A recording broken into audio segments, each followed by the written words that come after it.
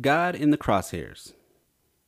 Recently, a friend of mine took to social media regarding the devastating fires that burned roughly 1,000 homes in Boulder, Colorado. He stated, "Thoughts and prayers do nothing to help these victims. First, why would God allow it to happen if He is the omnipotent, powerful being that you claim? If you want to help, open your wallets and your homes to these victims. Thoughts and prayers is a cheap cop-out to vindicate your own conscience. Unless you're going to offer financial assistance, save your prayers, because they mean nothing." I thought to myself, damn, is he directing this towards someone in particular? Or does he really have God and believers in his crosshairs? But I digress, because I've heard this said plenty of times before. To me, it's simple. Bad things happen, from natural disasters to wars, domestic violence, diseases. The list goes on. So I ask people who hold these views, if you do not believe in God, do you believe in luck? Some will say no, because you create your own luck. And that is a narrow way of looking at it, but okay. Again, I digress. So, do you believe, for a lack of a better term, the short end of the stick?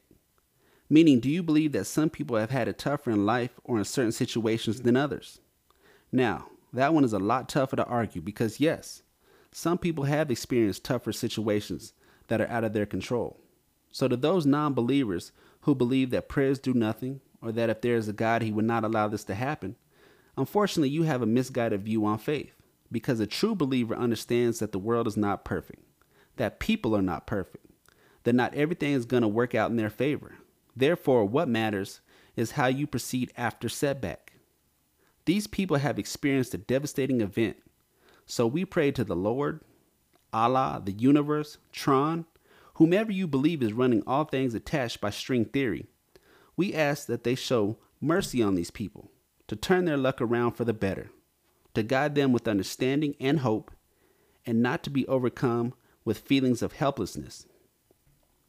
Therefore, for a believer, prayer is not a cop-out. When we pray that people who have suffered setback, that their luck turns for the better. Does financial support help these victims? Of course, and that is one reason why church is a cornerstone of the community. Churches provide for their congregations. Tithing not only goes to keeping the day-to-day operations of a church running, but it also provides for the community in times of need.